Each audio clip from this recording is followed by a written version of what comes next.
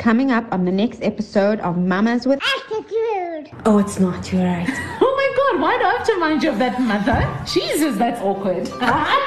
Sorry, listeners, she's not always like this, and it's not even a Monday. But that was very sweet and special, and I teased for shit throughout primary school. Of course, but it's very Dairy interesting. Bell, like the milk product. They are awful. They're an awful bunch. I don't like assholes. them. They're assholes. They're such assholes.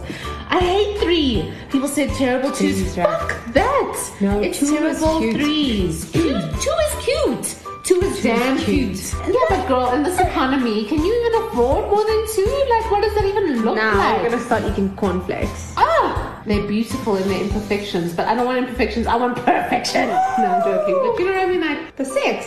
no, not the conception, girl. The inception. Oh, okay.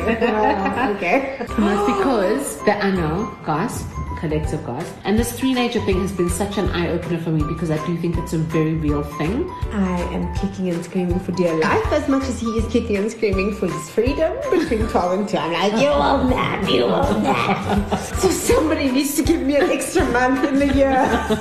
Eat together myself. A month off. Off. And paid for. That is what I need. Be in this neoliberal fashion.